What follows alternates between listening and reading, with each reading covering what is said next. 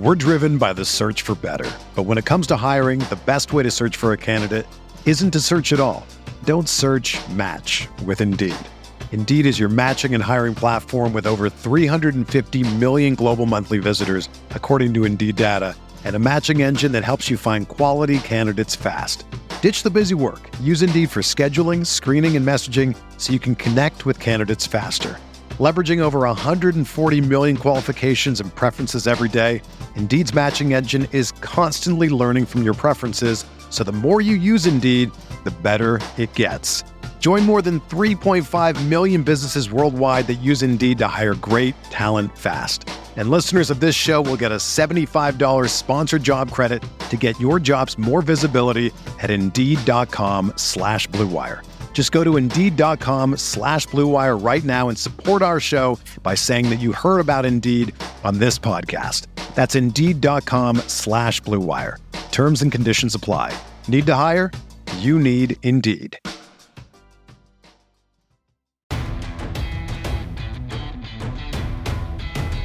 The Chicago Bears select. Welcome to Picks for Polls, presented by The Bear Report, your number one source for everything Chicago Bears draft news, analysis, scouting reports, and more. Presented by Blue Wire Pods. And now, making their way to the podium, Andrew Freeman and Usaid Koshal.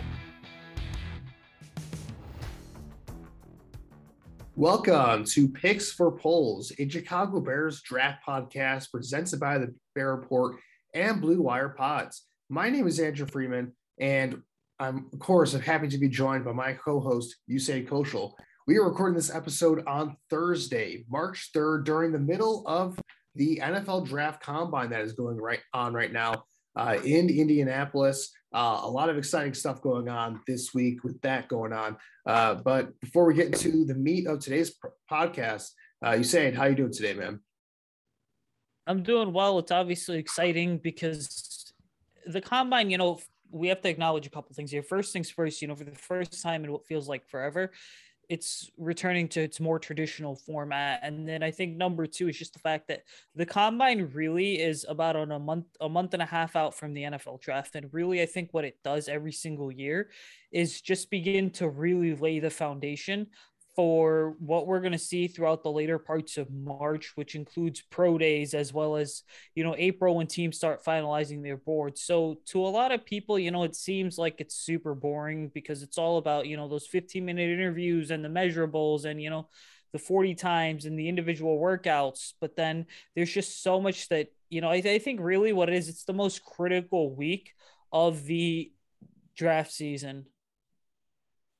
Yeah, absolutely. It's a culmination of a lot that goes on during this pre-draft process. And, the Combine, it gets kind of made fun of a little bit because it's kind of the underwear Olympics, so to speak. So you have guys, they're not in pads, they're in shorts and T-shirts. And, they're just working on basically just you're getting to see the athleticism that some of these guys have and some of the physical attributes that these guys got. Speaking of physical attributes, one of the storylines going on right now as we speak is the wide receivers working out as we're recording this podcast, or right before we recorded this podcast.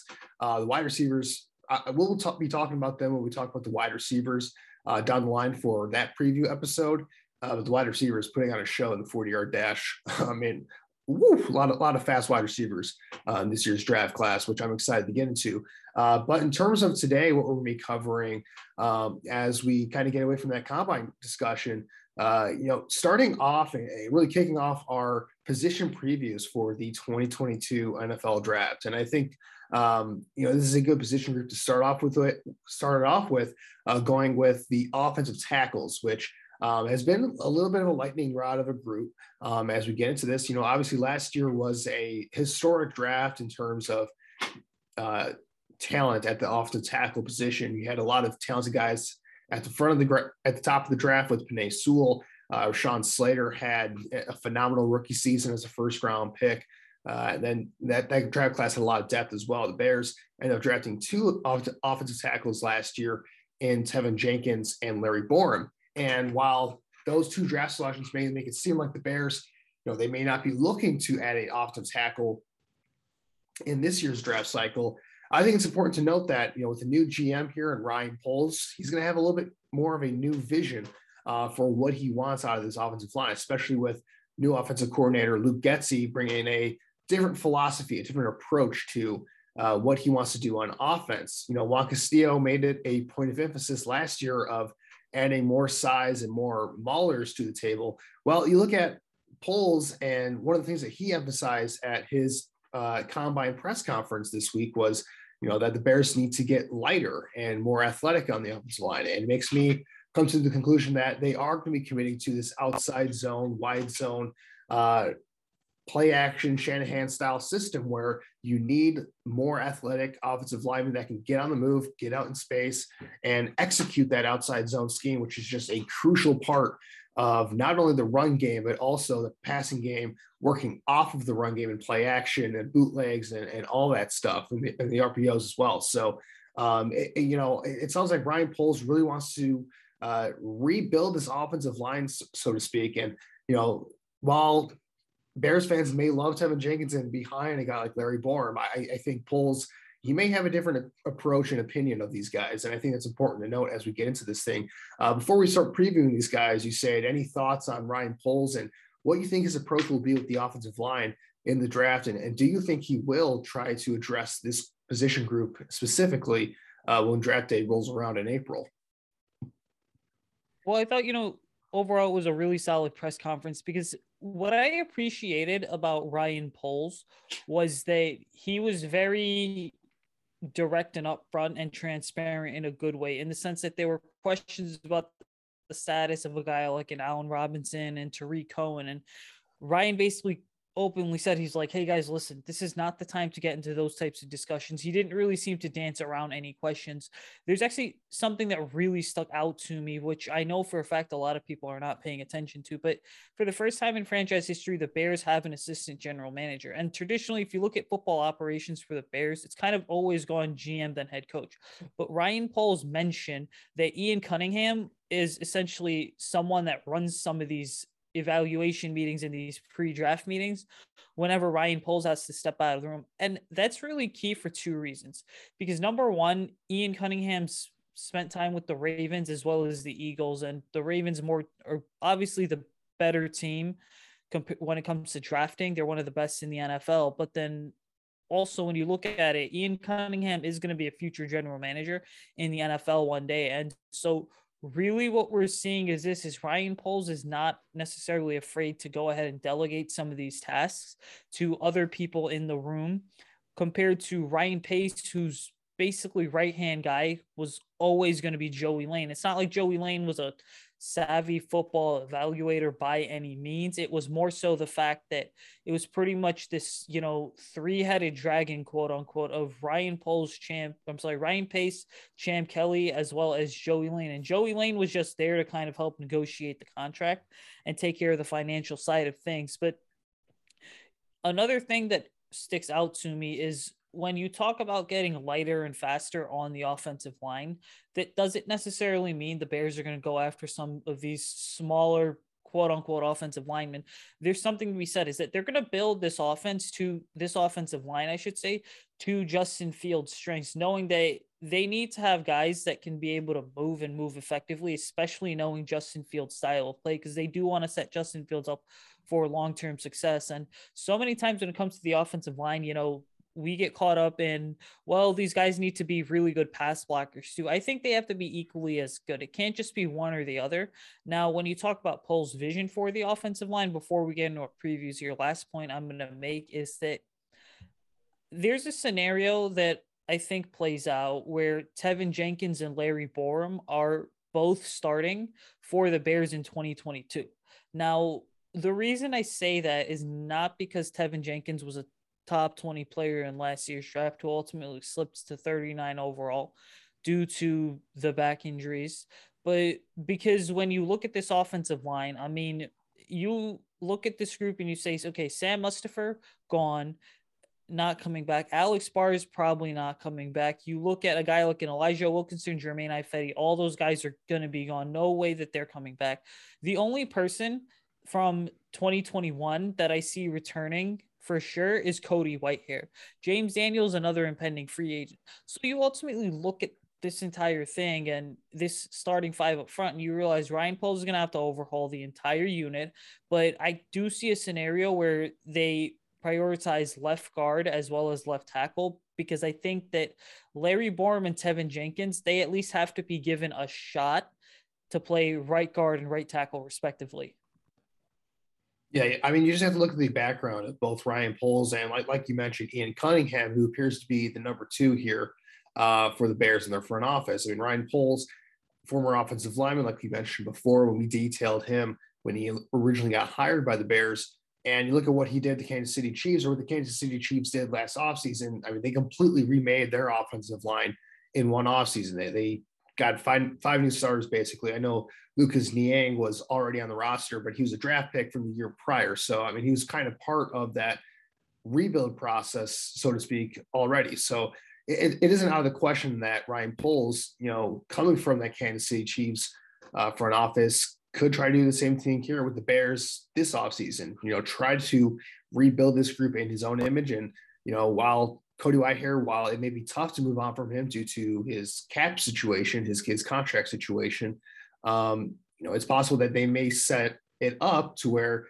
hey, maybe we can get a couple guys here in the draft that maybe could take over for Cody Whitehair next year when it's a little bit easier to move off of his contract. So just things to keep in mind here. But in terms of the offensive tackle position, this is going to be an interesting group for Ryan Poles to address here in this draft, because we talked about how awesome last year's draft class was at offensive tackle. And really, when you look at the 2020 class as well, had a really strong first round with the top 4 in that draft class. This group, I don't know how to say it, doesn't seem to be as strong as a group going into this year. And, one of the things that I looked at when evaluating this offensive tackle class is it seems like a very top-heavy class. And I think a lot of these guys, especially early on, a lot of these top names that we're going to be mentioning tonight in this episode or in this podcast today, I expect them to go early, because the depth in this class just isn't there like it was last year. Like I think a guy like Tevin Jenkins would have probably been an early first-round pick in this year's draft class. Maybe not because teams would have viewed him as an early first-round pick talent necessarily, but just because if he were going out in this class, he'd be one of the better tackles, and there just isn't the depth there. So teams would want to get him or a player of his caliber early on. So let's get into it here with our breakdown of this tackle class. I'll start with you, Usaid. First, let's go over our top 5 at the position. I'll start with you. Who do you have for your top 5? Just run down the list here. Number 1, I've got the guy who's completely taken over the NFL scouting combine, or has been one of the names that's taken over, with Evan Neal, offensive tackle from Alabama. Look, if you break him down, you see a player who's played both left and right tackle. That versatility certainly bodes well for Evan Neal, who I think at the next level, teams are going to look at his combine workouts and say, hey, you know what? This is a player that is going to come in and be a day one franchise left tackle from the start. I think when you look at just who Evan Neal is and what he's able to do, you could argue right now he's worthy of being taken number 1 overall. I know it's been years since we've seen an offensive tackle be taken number 1 overall. I think about a decade at this point, but Evan Neal, I think, is worthy of that because he's that talented. He's got really good balance, mobility, really good agility too. I will say there is one area of his game where he needs to improve, which is his anchor. His anchor is not the strongest. So when you look at that, one of the things that consistently came up on tape was that these speed to power pass rushers are going to give Evan Neal a hard time, because once they kind of get into his chest and expose him that way and start pushing him back, he unfortunately has trouble resetting. And so Evan Neal, just overall a really solid, well-rounded offensive lineman. He's really physical as well. And he's someone right now that I think when we look back at this draft class in 3 to 5 years' time, we could very well be talking about Evan Neal as being the best player in this class. We're driven by the search for better. But when it comes to hiring, the best way to search for a candidate isn't to search at all. Don't search, match with Indeed. Indeed is your matching and hiring platform with over 350 million global monthly visitors, according to Indeed data, and a matching engine that helps you find quality candidates fast. Ditch the busy work. Use Indeed for scheduling, screening, and messaging so you can connect with candidates faster.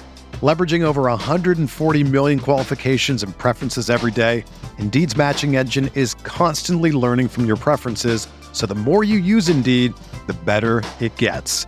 Join more than 3.5 million businesses worldwide that use Indeed to hire great talent fast. And listeners of this show will get a $75 sponsored job credit to get your jobs more visibility at Indeed.com/Blue Wire. Just go to Indeed.com/Blue Wire right now and support our show by saying that you heard about Indeed on this podcast. That's Indeed.com/Blue Wire. Terms and conditions apply. Need to hire? You need Indeed. Yeah, I agree. I have Evan Neal at my number one spot as well. In my opinion, he's the best all-around offensive tackle in this draft class. You look at his combine measurements, just ridiculous what he put on there. 6'7", 337 pounds. And if you look at some of the pictures of him from the combine, he does not look like a guy that's 337 pounds. Like, he's a big dude. He's a mammoth of a human being, but he looks very slim for a guy who's measured in at 337 pounds. He looks like a guy that it's not a lot of fat on his frame. It's all muscle. And I think you can see that in his play. I mean, he just bullies guys in the run game.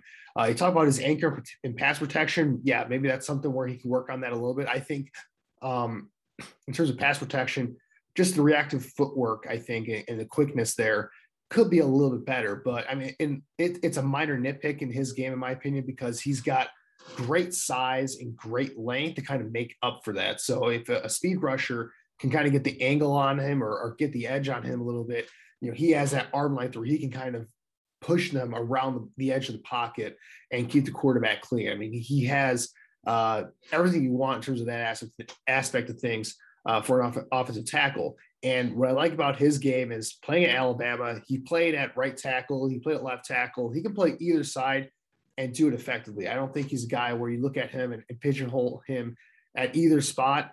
And while, left tackle and right tackle, it's not where it was like a decade or so ago, where left tackle and right tackle, you saw it as left tackle was your pass blocker, right tackle is more of a mauler, run blocker type of guys. Like, you need a quality pass protector at both left tackle and right tackle. It's just a matter of, what side are both of these guys or are these offensive tackles comfortable at? That was the big debate, I think, with Tevin Jenkins last year is, his best play was clearly at right tackle in college. That's where he was most comfortable at. And the fact that the Bears tried to move into left tackle right away, I mean, in terms of a value standpoint, it made some sense, but with the way the NFL is today, where edge rushers move around all over the place, right tackle versus left tackle, it doesn't matter as much. Why not keep him at the same position that he's comfortable at? With Evan Neal, it's a standpoint of it's a thing where he looked good at right tackle when he played there 2 seasons ago, and he looked just as good at left tackle this season. So I don't think there's much of a difference whether you wanted to play left tackle or right tackle. I think he's going to be a stud from day one.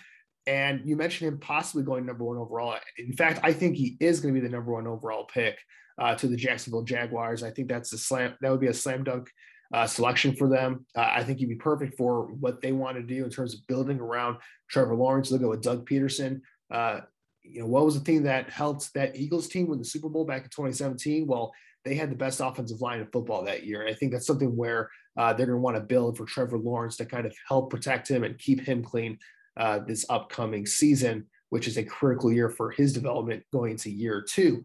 As for the rest of these guys, you say, I kind of run down 2 through 5 for me, and then we can go over. I'm sure we're going to have some differences here. We haven't heard from each other, by the way, who we have in order here. So go through your order here from 2 to 5, because I know number 1 was probably a slam dunk for both of us. So yeah, who do you got here for these next 4 guys?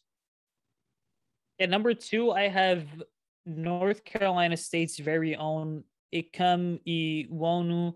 I just think a really smart football player overall. He's got great length. He's also really physically imposing.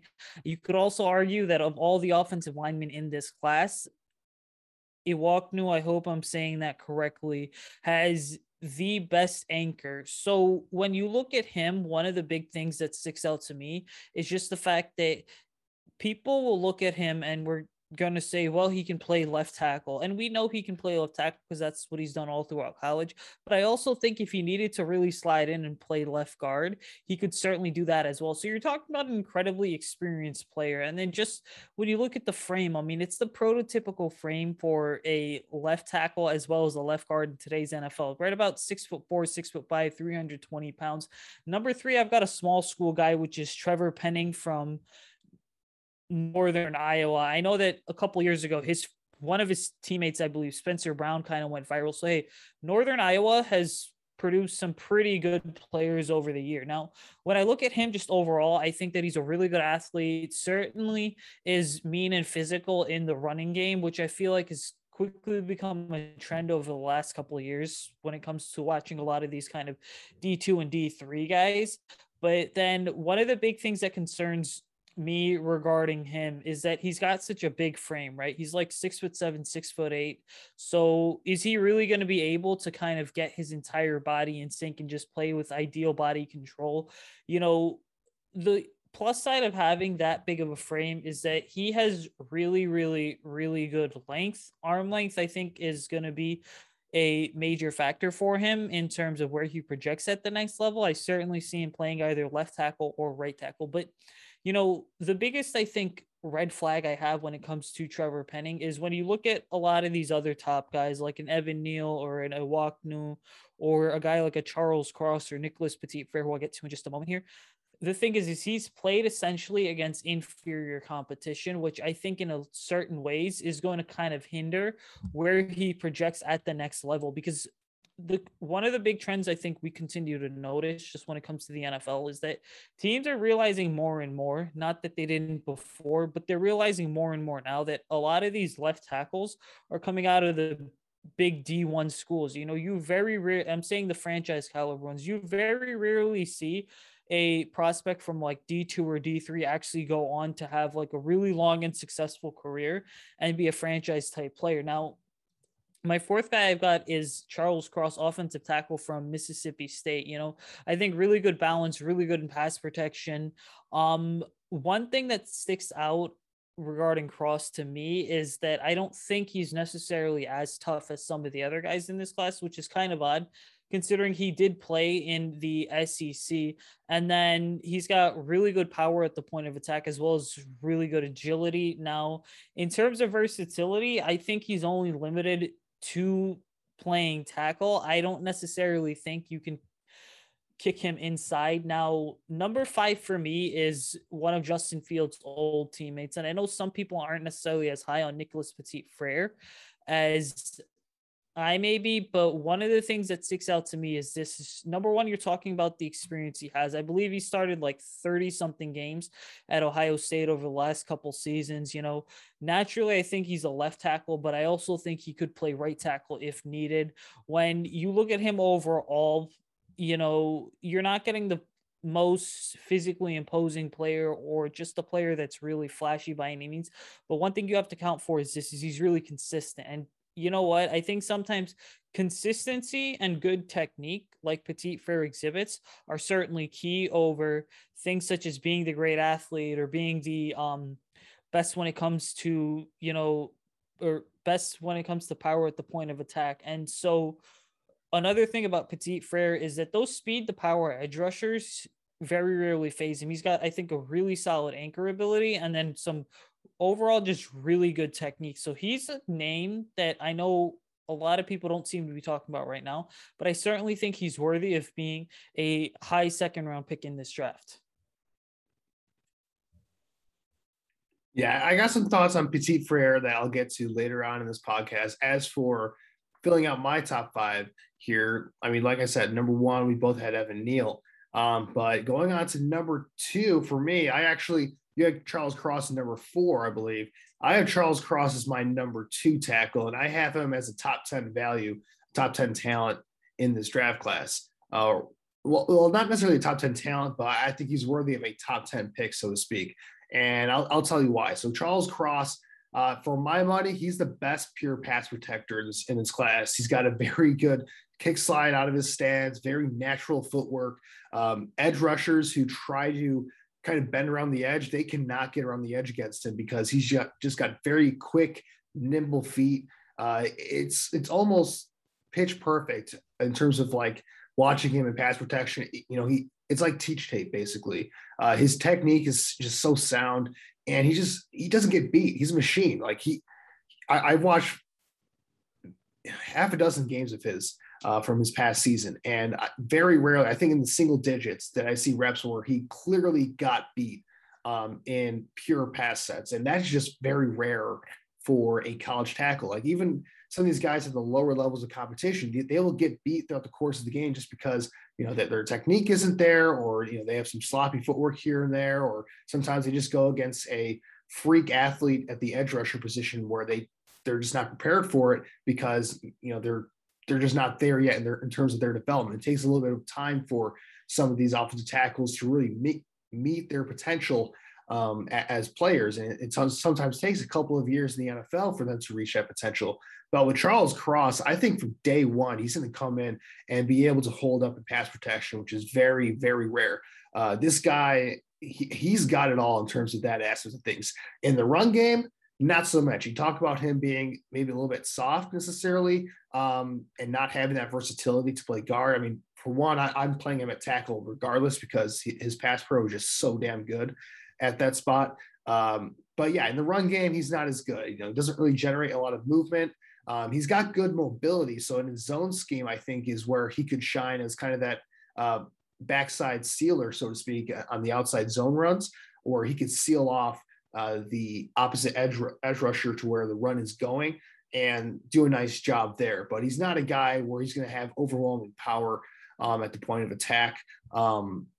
Not his game. He is a pure pass protector. Put him in an offense where you're dropping back 40, 50 times a game. Think like the Kansas City Chiefs, really. I think he'd be a perfect fit for that offense there, where, it's a lot of out of shotgun, spread offense, all that type of stuff. And you're just asking him to go one-on-one against the team's best edge rusher on the blind side. That's his game right there. And I think he's the best in this class at it, even better than Evan Neal, quite frankly, at that aspect of the game. Again, not a great run blocker. He played in Mike Leach's offense at Mississippi State. So, the track record of offensive tackles coming from Mike Leach's offense isn't great. Andre Dillard was kind of the last guy that was picked in the first round that played under Mike Leach. And, he was a bust as a first round pick for the Philadelphia Eagles. And it kind of had that same issue where very good in pass pro during his career in college, but because they don't run the ball at all at Mississippi State, they wasn't really prepared for that going into the NFL. And teams run the ball a bit more in the NFL compared to what you're doing in an air raid Mike Leach offense. And they do things as an offensive line at Mississippi State for Mike Leach where, he's not going to be doing that stuff in a traditional NFL offense.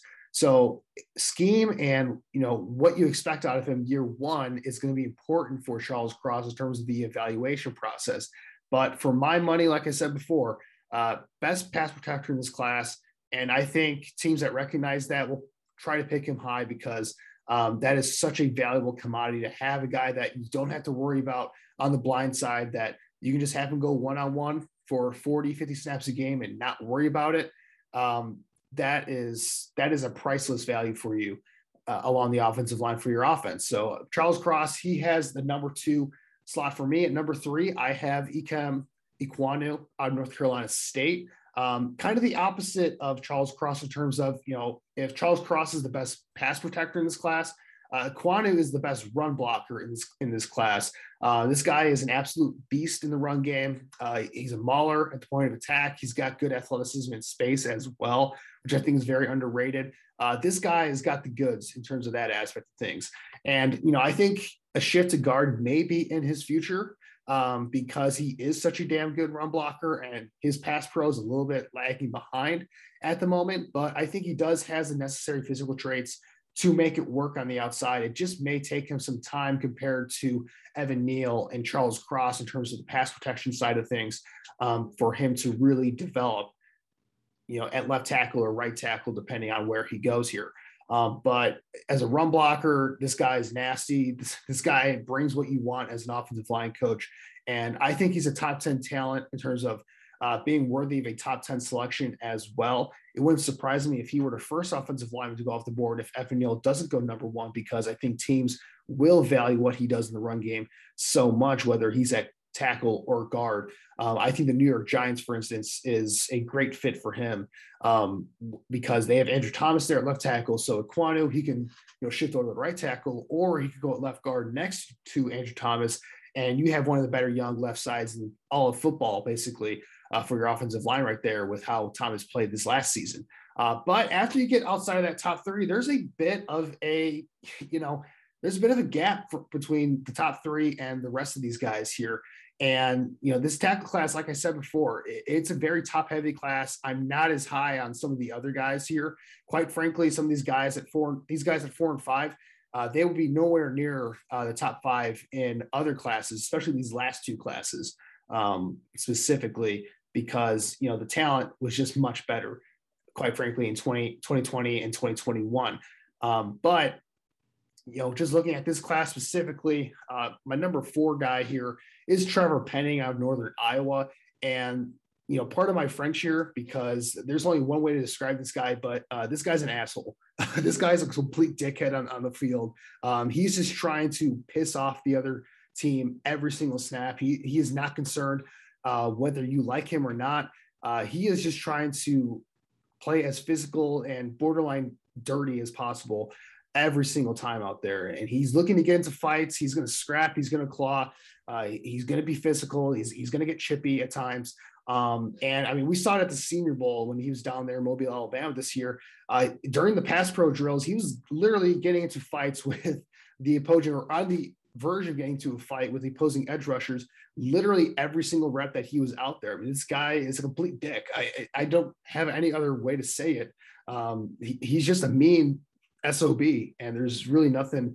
That's really the main sell of his game. Now, there are some pros to that. I think a lot of offensive line coaches will like that about him, but there are some drawbacks to that. There are times where he gets over aggressive. There were too many penalties from him this last season. And I think he was tracked with 16 penalties last year, if I'm not mistaken. I could be wrong on that, but that is a number that's way too high for an offensive lineman. And, it's just because, he gets grabby at times. He gets way overzealous in terms of the chippiness. He gets into trouble with personal foul penalties, like all that stuff. You're going to have to live with the good and the bad with Penning in terms of that aspect of things.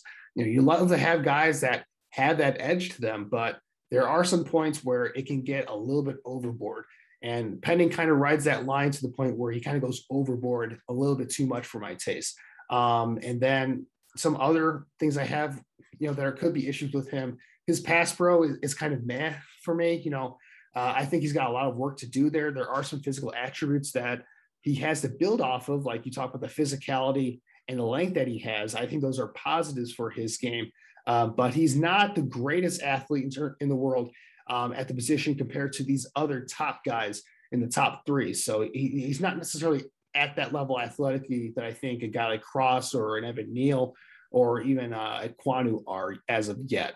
So, we saw in the Senior Bowl, he had his fair share of losses and pass protection down there. There are points where, he's literally throwing his edge rusher into the quarterback because, again, it goes to that physicality thing where he's trying to just beat the hell out of the guy opposed to him every single snap, that it kind of gets in the way of actually playing good, sound technique at that left tackle position. And there were multiple times in the Senior Bowl where he literally threw the edge rusher into the knees of the quarterback, and you cannot do that. You're going to get your quarterback hurt if you're doing that consistently. And he did it pretty consistently.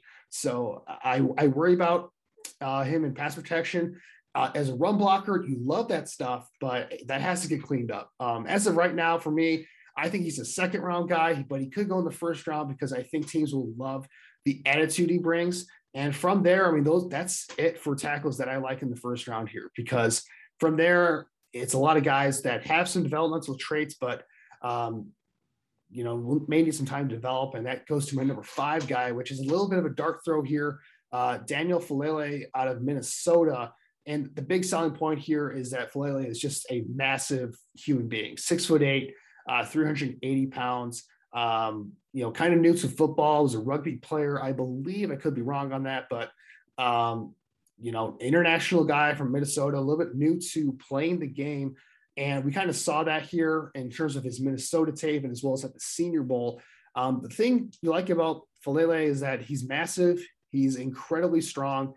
His anchor is strong at the point of attack. Like if he gets his hands on you, the rep is pretty much over because you're not moving him backwards. You're not converting speed to power against him when he's on balance because he's just so freaking strong. He's so big. If he's set in stone and he's got you latched on, the rep's over, you're done.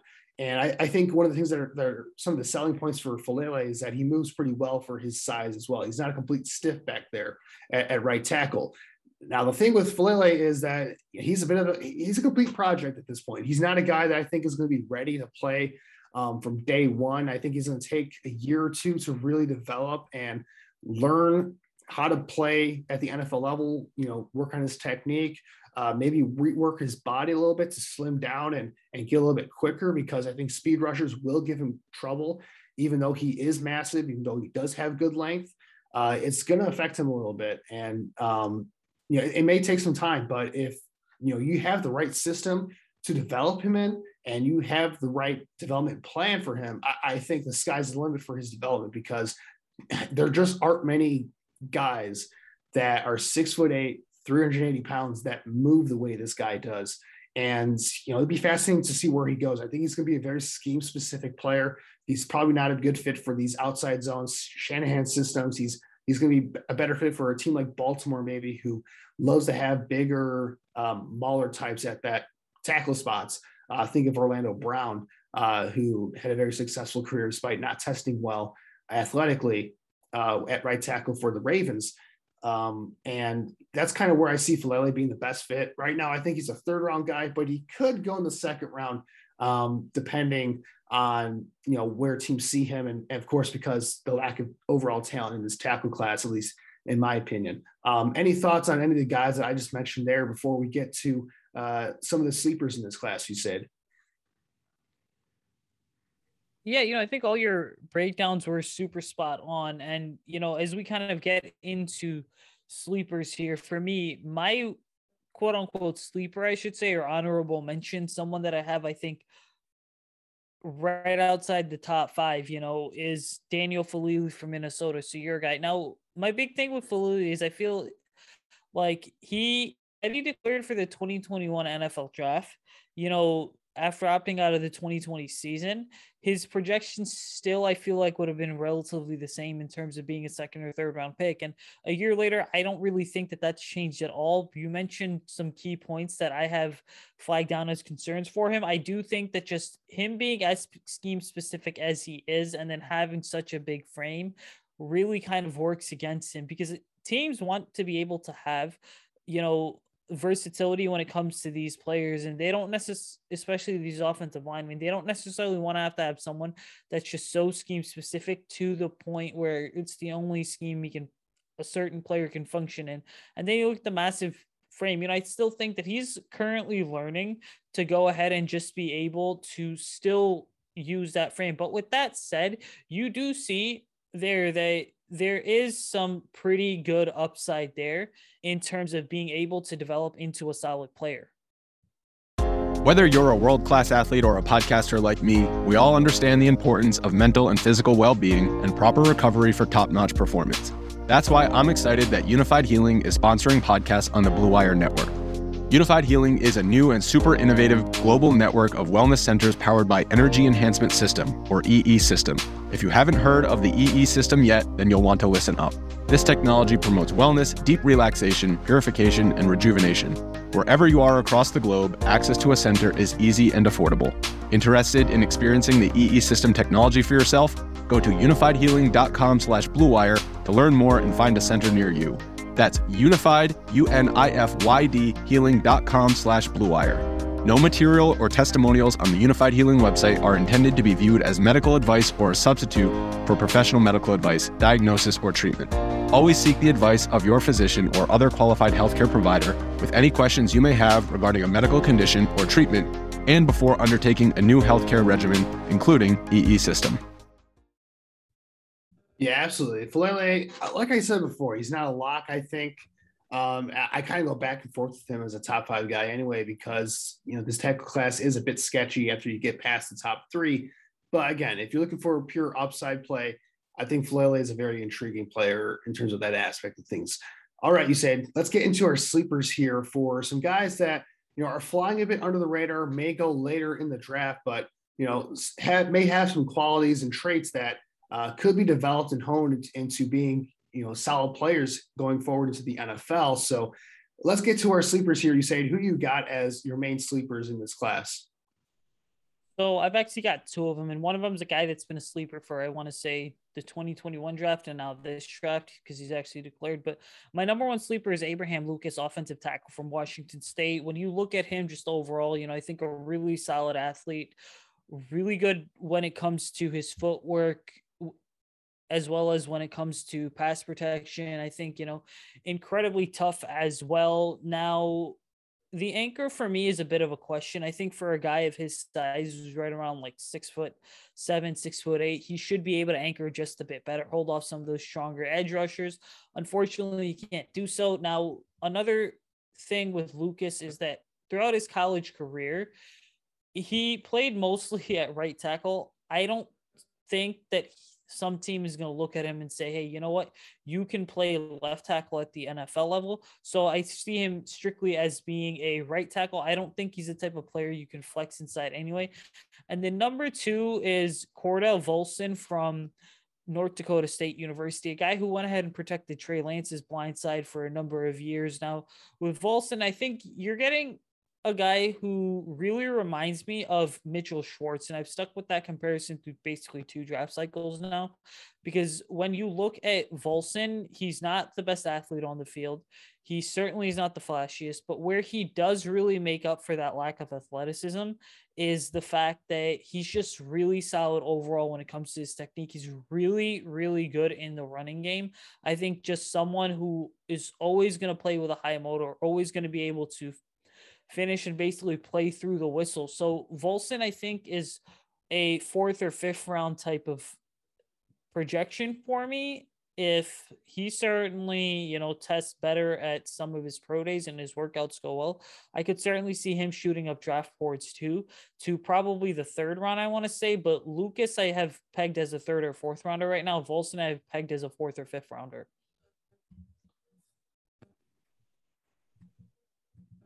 Yeah, Volson is an interesting name as a smaller school guy, like you said, helping protect Trey Lance during his time at North Dakota State. I think he was right tackle during that time because the name is escaping me, but 2nd rounder from last year at left tackle was the blind side guy for Trey Lance during that time.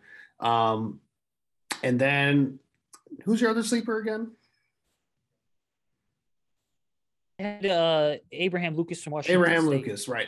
Oh, yeah, gotcha. And yeah, now names escape me. Before was Dylan Redunz from North Dakota State. He was a left tackle for North Dakota State. But yeah, like you said before, Abraham Lucas, what was interesting about Lucas's game is he kind of comes from that Mike Leach offense as well, that air raid offense, similar to Charles Cross. So he kind of has a similar profile, really good pass protector. Run blocking is like non-existent. So Abraham Lucas, he kind of has that similar game where if you want a really sound, technically sound pass protector at right tackle in the 3rd or 4th round, I should say, where I think his value is best, then I think Abraham Lucas is your guy. But, if you're trying to run a run-based offense or that outside zone Shanahan offense where the run game does have some importance, he's not the type of tackle you want because he is just a pure pass protector, really a technician on the right side there. So I think both those guys have things to develop as well going forward as kind of later round picks, like you kind of mentioned. For me, my main sleeper here, I got 2 as well that I want to mention, but the main guy I want to talk about is Braxton Jones out of Southern Utah.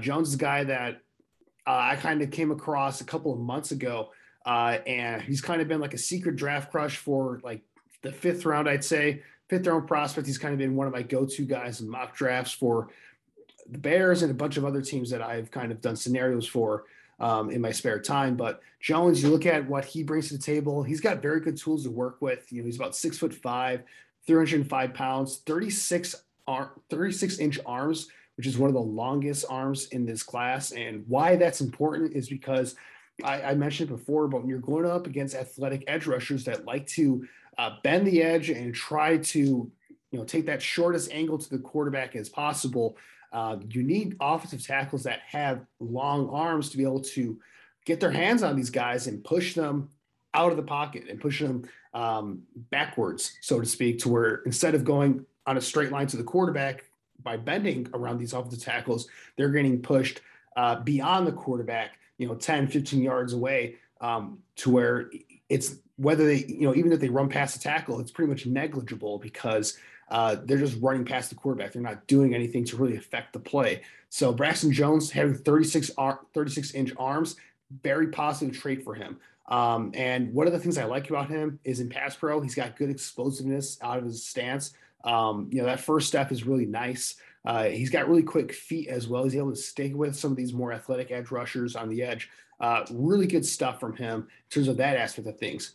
And in terms of his athleticism in the run game, I think he'd be a very good fit in terms of a zone blocking scheme as well. He's not an overly powerful player at this point, but like I said, that quick feet, it's a good advantage for him in the run game to where he can get good angles on guys. He can get to the second level.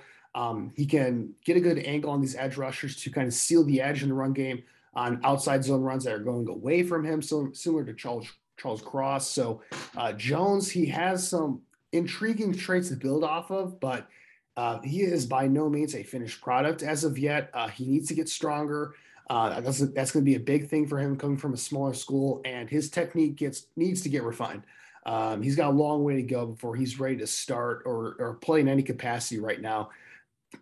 He's just as of right now, you can project him to be a nice swing tackle maybe because he does have good traits as a pass protector, and he's got some relatively good footwork. It's just the hand placement, giving up his chest a little bit too much. Letting guys get inside of him sometimes, those are some of the things that he's going to have to work on, as well as just getting stronger to handle speed to power at the next level. But he's one of those players where if he hits, he could develop into a starter in 2 or 3 years down the road here. It would not surprise me whatsoever because, that length that he has, the athleticism that he has, those are all good stuff to build off of here. So if he can find the right coaching staff and get enough time to develop here, there might be something here with Braxton Jones. Right now, I think he's a guy that you hope is a quality swing tackle for you, but get him in the right situation. You never know. It could be a starter down the line. But as of right now, I think he's probably a 4th or 5th round pick. Ideally, he's a guy you pick in the 5th round because I think he does have a little bit of a ways to go in the 4th round. You kind of expect him to kind of get on the field a little bit sooner if you think he might be a starter down the road. But 5th round is where I have him as of right now. I like his upside as a player overall. And then one more player I'll mention over here before we get to some of our overrated or overhyped players in this draft class is a guy that I think Bears should really keep their eye on because I think he could be a target for them because of the way that Poles kind of phrased them trying to get lighter and more athletic on the offensive line is Max Mitchell out of Louisiana Lafayette. Max Mitchell played right tackle for Louisiana for a couple of years now, experienced guy, 6'5", about 300 pounds, good length, I think about 34-inch arms. So good stuff right there. And the thing that stands about him is that he is a very athletic player, perfect fit in that outside zone Shanahan scheme. Does a nice job of exploding out of his stance, getting to the next level, sealing guys off on the back side of the play or even on the front side of the play. He does a nice job of sealing defenders in the hole to allow the running back to run through the hole, so to speak. And he's not an overly powerful player. He's not going to move guys too much. But as a positional athletic blocker on the move, he is excellent at that. Yeah, that's one of the most positive traits that he brings to the table. And, it's something where he could be, he had a nice Senior Bowl in terms of the run game aspect of things. So he could be a guy that some teams really like in that Shanahan scheme to maybe rise up a couple of draft boards here. But, some of the things that hold him back as a player, why he, you talk about him as being this really athletic guy, really good run blocker. The reason why I'm a little, he may not be going as high as some of these other guys like a Trevor Penning or Daniel Faalele, who are projects in their own right as well, especially Faalele. Mitchell, he's got a long way to go in pass pro, and it stands to question whether he'll ever get there in pass protection because he just doesn't have very good strength. He needs more sand in his pants, so to speak. At only 300 pounds, I mean, he's a guy that just gets moved way too easily out there. And teams that have edge rushers that can convert speed to power, they're going to have a field day against him when he gets isolated in one-on-one situations and pure passing situations where he does have to drop back and get into his stance and pass protect because he just doesn't have that ability to anchor like some of these other guys. His footwork needs a little bit of work. His hand placement, it's pretty good overall. He does give up the inside a little bit easily, but overall, it's just one of those things where he just might not be a great pass protector, and he may need to be helped out a little bit and protected a little bit with the scheme. I think in a scheme that emphasizes play action a little bit, it gets him on the move, that could be just fine, like a Shanahan system. That'd be the perfect spot for him to go. But for teams that are looking for guys that are going to be, dropping back 30, 40, 50 times a game, where there's not a ton of play action and they're expected to execute, traditional pass sets, very often, that's not going to work for him. So in terms of where I think he could go, I think right now for me, he's kind of like a borderline third or fourth round prospect, depending on where you see him at, whether he's a tackle or whether he's a guard or, what system he's in. But I think he's going third round, and it would not surprise me whatsoever if the Bears are targeting him with their 71st selection in the third round, because I do think he's the type of offensive lineman they're going to be looking for at that tackle position, or really at the offensive line in general, because they may see him as a guard. I think he could be a very nice guard prospect in an outside zone scheme. So Max Mitchell, keep an eye out for him. You ready? Showtime. On May 3rd, summer starts with The Fall Guy. Let's do it later. Let's drink a spicy margarita. Make some bad decisions. Yes.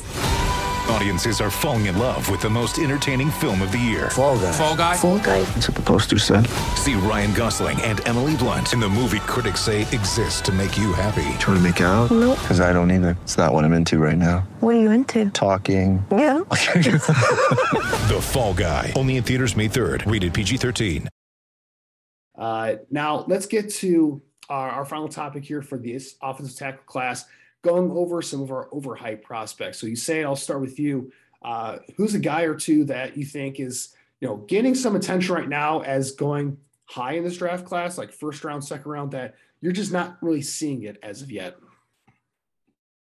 Well, what happens is every single year there's players at every single position where we talk about that specific player has all the tools and all the traits needed to go ahead and really develop into a really good NFL player. Now, for me this year, that one player is Bernhard Raimann. And I say that because I'm going to kind of take the opposite side of the argument here. I just don't see how you could really justify someone like him kind of developing into a solid pass protector at the next level, because when you do extensive research on his background, one of the big things that I found out is that one, he's an international player. Number two, he came to Central Michigan, specifically track and field, ended up going on to play tight end. So he's still relatively new to football compared to the rest of these guys. But, the upside's certainly high. What really I think continues to just worry me is that I think that, he's got the adequate length and stuff needed, but, hand technique could certainly use some work there. He needs to kind of go ahead and refine that. I do think he kind of fits this Kyle Shanahan type of offense that the Bears are going to be running. But ultimately, when you look at him, right, he's got okay balance. I just think that overall who he is as a player, his overall skill set, I understand that, some people look at him and say, hey, he's a player to keep an eye on, but he's just someone that I'm significantly lower on because I don't think that experience is going to translate really well over to the next level. Yeah, I'm I'm low on Bernard Raymond as well, and I'll kind of add on to your points here because I had him listed as one of my two guys I wanted to talk about in this aspect, in this part of the podcast. And the thing with Raymond is he's getting first round hype, especially from sites such as Pro Football Focus loves Bernard Raymond. I'm not sure what the case is there, but yeah, he's really high on PFF's board, which is something I've noticed in mock drafts. And some of in terms of the background from Raymond, let's look at that first before we really dig into what this guy brings as a player. But this is a guy who's a little bit new to the position. He's a converted tight end over the past couple of years, so he's still developing how to play off the tackle just in general here. And this is a guy who's pretty new to the game as well. He's born in Austria, I believe. International player, new to the game of football, kind of, and switching position here, going from tight end to offensive tackle. So, this is somebody who will need some time to develop, who has needed time to develop. But, the one positive I think for his game is that he is a very good athlete for the position, and that stands out in his film. Again, I think if you're talking about, these teams that run that Shanahan outside zone system, where it's a lot of outside zone runs where your offensive linemen are on the move, you're not asking them to really overpower these guys to the point of attack at the defensive line spots, and you're not asking them to drop back and pass protection 30, 40, 50 times a game. Like, I think he's a good fit for those type of schemes because he can get on the move and he can make some really nice plays in the run game doing that. The thing for Raymond, though, is that at this point in time, he's a complete liability in pass protection because he has very poor technique as someone who's new to the game. And his anchor is almost non-existent. He did not have a good Senior Bowl. Guys were at the edge, were able to just manhandle him at the point of attack pretty consistently in pass pro drills. It was a rough week for him in terms of that aspect of things. And again, teams similar to Max Mitchell, teams that are deploying a traditional passing game where these guys are expected to drop back and pass sets, multiple times a drive series, 10s, 20s, 30 times a game, he is not going to do well there. He's going to get exposed, I think, because he doesn't have that anchor. He gives up the inside too much. His hand placement and footwork's all over the place. Like, there are a lot of concerns with Raymond, and I get the upside, but the other thing to, keep in mind here is that this guy is 25 years old already. So, for teams that are considering him in the first round, again, 25 years old. For reference here, James Daniels, who is going into his fifth year, he's younger than Bernard Raymond, and he's been in the league for 4 years going into his fifth year. He's already looking for a second contract, and he's younger than this guy who's going to be a rookie in the NFL next season. So that's how old this guy is. And again, if he were a polished product where, he's a guy who steps in right away on day one and he looks the part of a starting NFL tackle, that's a different story because, again, NFL tackles, they are hard to find. Quality starting guys at the tackle position, they're very difficult. They're very valuable to get. They're a valuable commodity. And if you can get a guy as a rookie that can step in right away and be successful, I don't care what his age is. He can be 30, 35 for all I care, because you need guys that can play well at that spot in order to have a successful offense. I don't care what type of offense you run, you need quality tackle play. But Raymond, he's a player that could take a year or two to really develop here and be ready to start consistently, let alone be a quality start of the NFL. So I get the upside here in terms of his athleticism, the fact that he's got a bunch of, quote unquote, untapped potential because he's so new to the position, so new to the game, and he's got that athleticism. But again, 25 years old, how much time does he actually have to develop? And then, by the time he's ready, he's 27, 28 years old. And by the time he's at the end of his rookie contract, he's going to be in, close to his 30s. So just not a situation. He's a guy that I'd be very worried drafting overall, just because I think there are a ton of question marks about what he could bring to the next level. In my opinion, he's a third round type of talent. And I don't think that the difference between him and a guy like Max Mitchell is all that much, which is wild to me because Raymond's being talked about as this, surefire lock as a first round prospect for a lot of people. And again, I think, would you rather have Bernard Raymond, who's 25 years old and still raw in the first round, or a guy like Max Mitchell, who has more experience. It was a little bit more polish and pass protection. And talent-wise is pretty similar overall in the third round. What's the difference there between the two prospects? I don't really see it as much. So I just don't get the Raymond hype. And, sorry for going on a tangent and going on long about that, but I'm sorry. I just don't see a first round guy. Maybe he surprises me and we'll see, maybe a team takes a chance on him, but I'm just not seeing it. In terms of the other guy I wanted to talk about here real quick before we wrap it up here, Nicholas Petit-Frere of Ohio State. You mentioned him as one of your top 5 tackles earlier on in the podcast today. And I'll be honest, I came to a very different conclusion to you, I should say, you said. And I think when you look at Petit-Frere's game, he is a good athlete. He's got a pretty good prototypical frame for an offensive tackle. He's one of those guys where you look at him coming off the bus and you say, okay, that guy's an offensive tackle. He looks the part. But unfortunately, when I really dug in to watch his game, he didn't really play the part. You know what I mean? I think he's a guy that plays a little bit soft, doesn't really impose his will as much as you'd like to see him do. In pass pro, he's all over the place. He can get bullied, I think, quite often. His anchor isn't very strong. His technique can be a little bit sloppy at times, in my opinion, from what the games I've seen. Like the Michigan tape, for instance, that was rough. The Michigan game was not his best moment.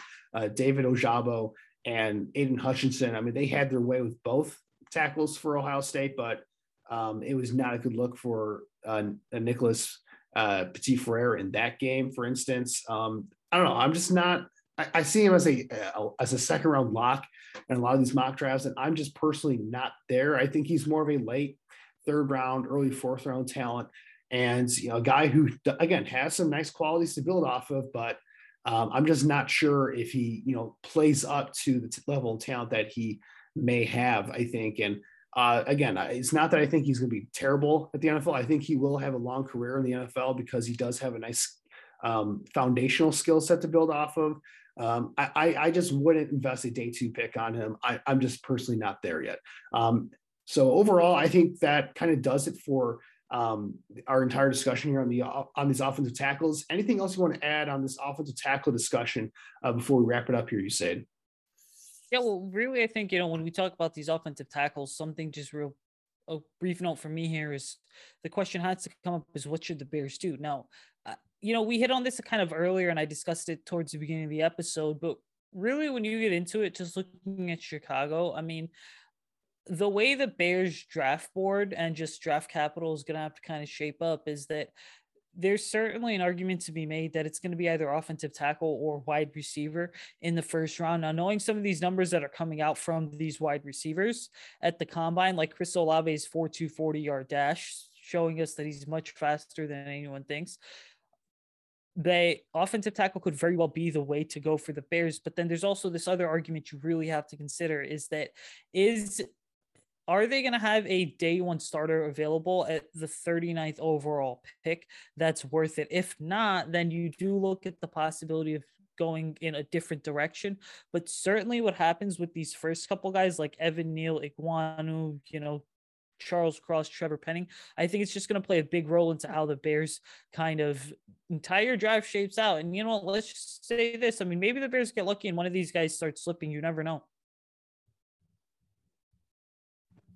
Absolutely. I think, depending on how Poles approaches his draft in terms of the offensive line is really going to give us a good insight into what he feels about Tevin Jenkins and Larry Borom as well. If he's very confident in these guys, it wouldn't be surprising at all if, they don't address this position at all in the offseason, whether it be free agency or the draft. But if it's a spot where, they start to invest, a third round pick in one of these offensive tackles or, take a couple shots on day 3 for some of these guys, then that could give us an idea that, maybe Poles is not as high in Tevin Jenkins and or Larry Borom as some of us fans are, or some of us other evaluators are in terms of where we see them going forward. So I'm very intrigued to see what Ryan Poles does here. And it'll also give us an insight into what type of offense we're going to see here in Chicago, because I do think from everything that we've seen, I think all signs point to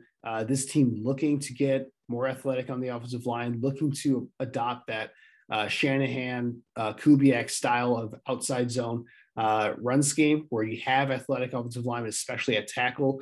You need guys that can get out in the move for that system. So I'm really intrigued to see where this goes. I think it's going to be fascinating to see Ryan Poles and what he does to kind of rebuild and reshuffle this offensive line this offseason.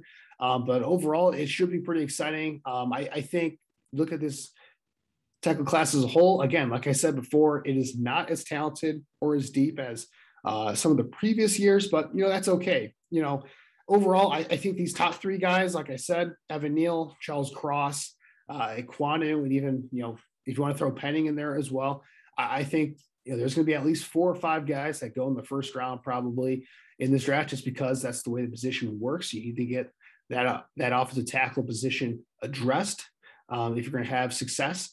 And, we'll see how it goes. I'm not sure who's going to be available at 39 for the Bears that is really going to get me excited, but I think there are some guys in the 3rd round and the 4th round, if the Bears can trade back and maybe get an additional 4th round pick that, could get me excited as a developmental project going forward. So I think this is a good class for some of those developmental guys and try and take a shot on them.